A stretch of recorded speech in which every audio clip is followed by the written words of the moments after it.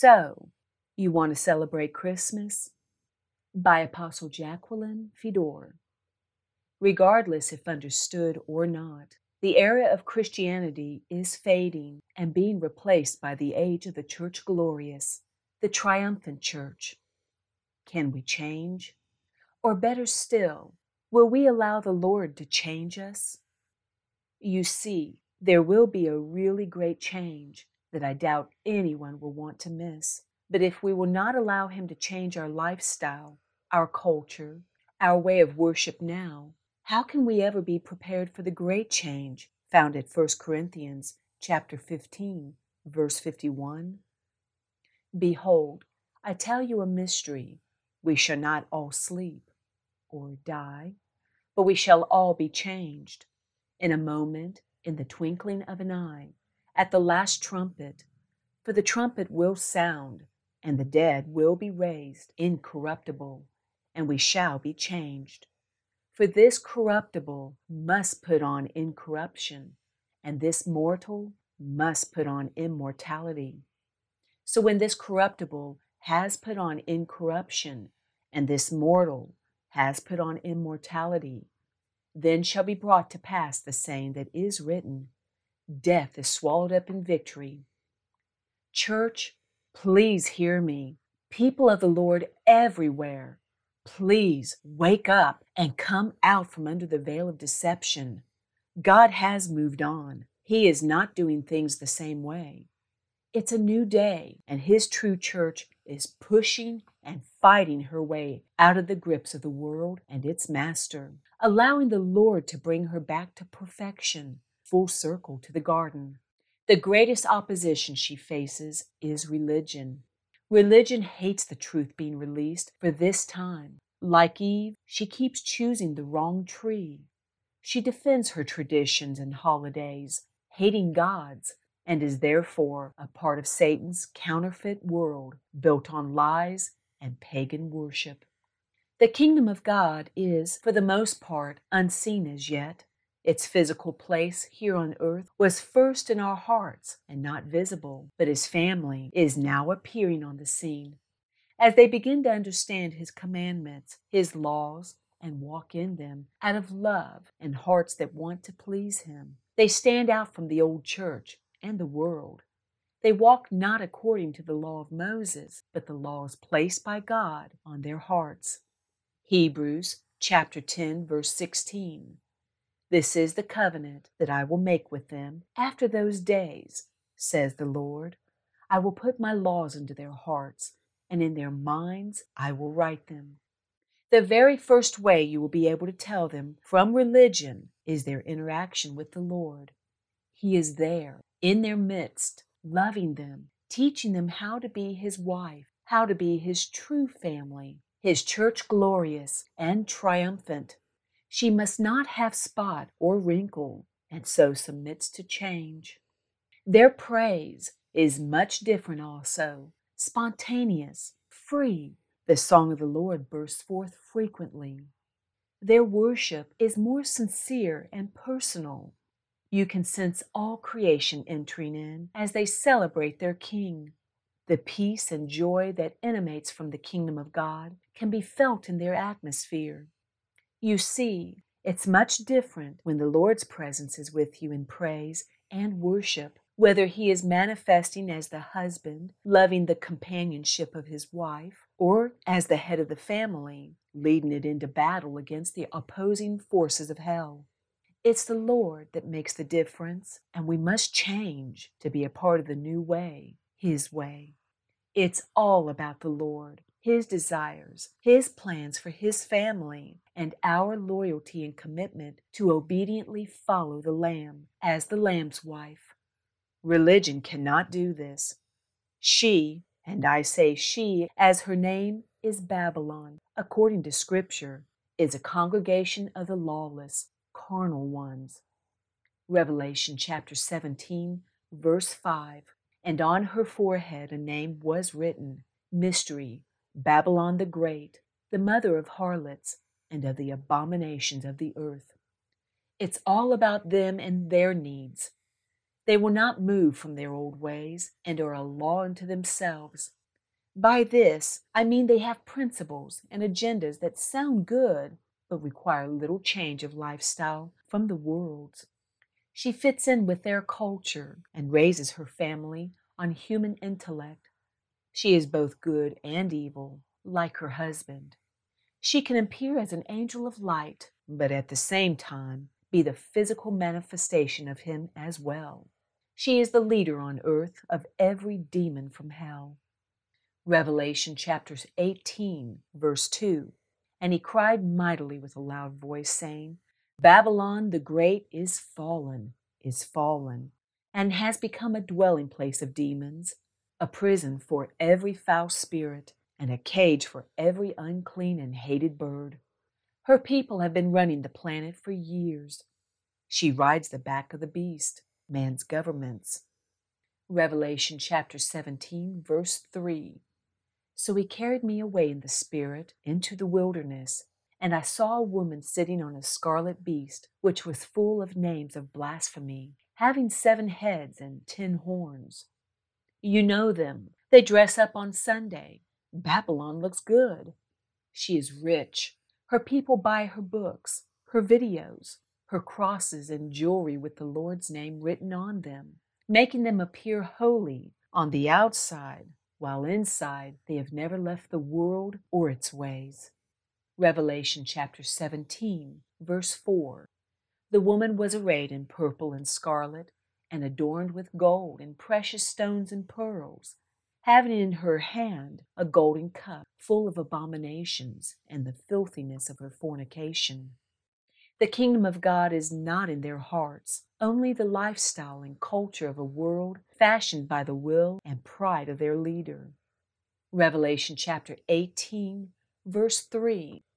For all the nations have drunk of the wine of the wrath of her fornication. The kings of the earth, governments, have committed fornication with her, and the merchants of the earth have become rich through the abundance of her luxury. They gladly support her false doctrines and lies with their tithes and offerings, so the next generation can be snared, separated from God, and shaped into the image of their father. There are, however, sincere people trapped within Babylon's walls. It is those the Spirit is calling to. You know them also.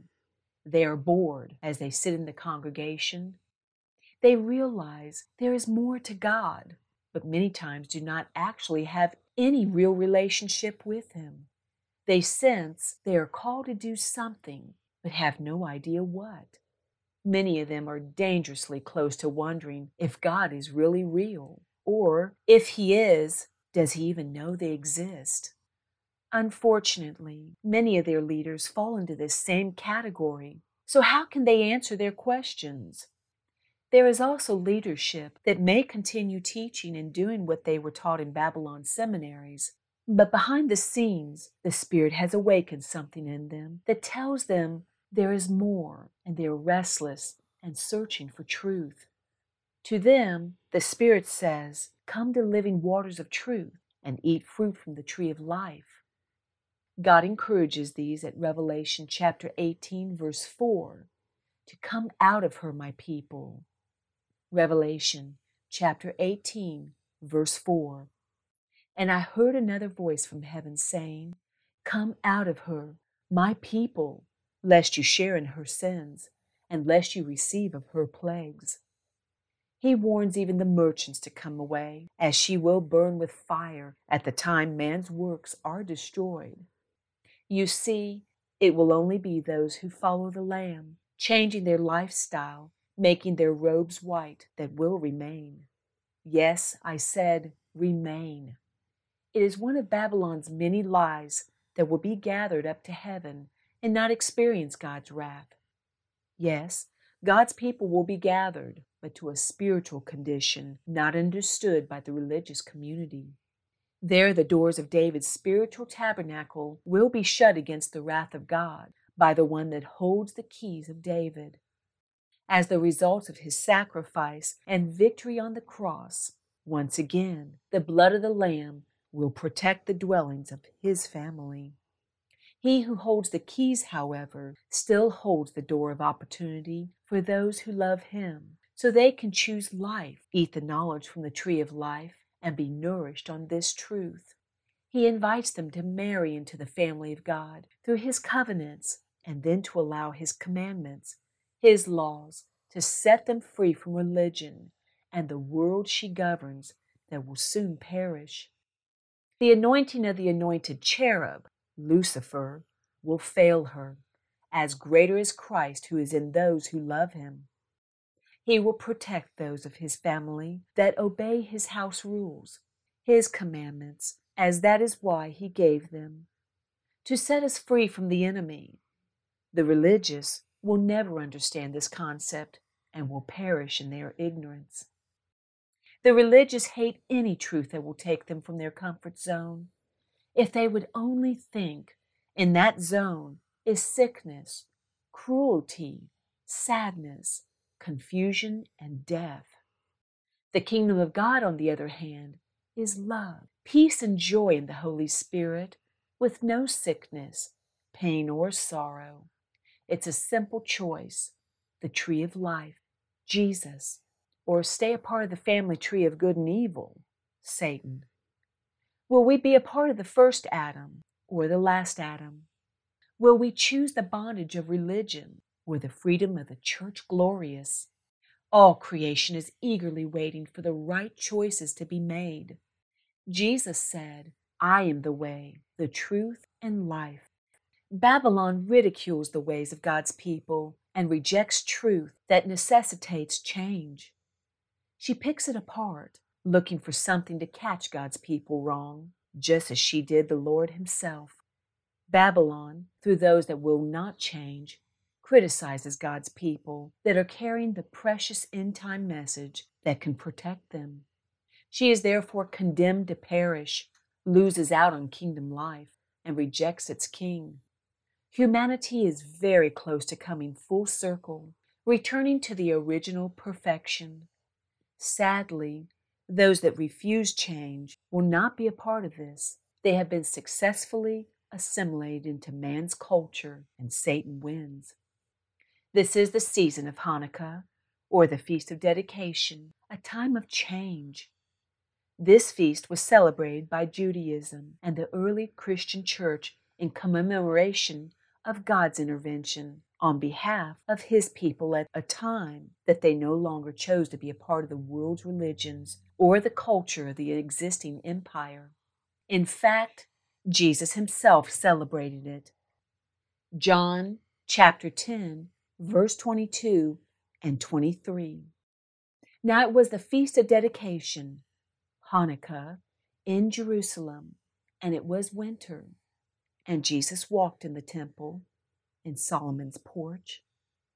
A little family of people, with a handful of others that felt the same way, attacked the opposing forces, engaging in a 3-year battle, and with the help of the Lord, regained control of their city and temple.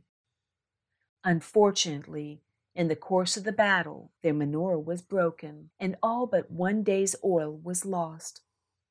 As the menorah was the light of Israel, they decided to light it, even if only for one day, to celebrate God's victory. To their surprise, the lampstand burned for 8 days. It was truly a miracle and so symbolic of today. Once again, God's family yearns for kingdom ways, his will to be done, and all to be restored to the original perfected state when God declared, "It is very good." This time, it is the supernatural opposing forces they contend with, however. Humanity has advanced into the 8th day since its creation. Once again, God intervenes. The battle is on, a miracle is happening, and victory is on the horizon. It's Christ in us, the hope of glory. Colossians chapter 1, verse 27. To them God willed to make known what are the riches of the glory of this mystery among the Gentiles, which is Christ in you, the hope of glory. Christ means the anointed. Jesus is the miracle oil. He is the light of the world. He is the bright and morning star. And as he rises in our hearts, the kingdom becomes apparent. The message Daniel was told to seal up until the end time, and the scroll John was to close, has been opened to reveal knowledge that will change the world as we know it to a new thing. No longer will Satan be free to accuse the brethren before God, as he will be defeated, making the heavens themselves a new and better place.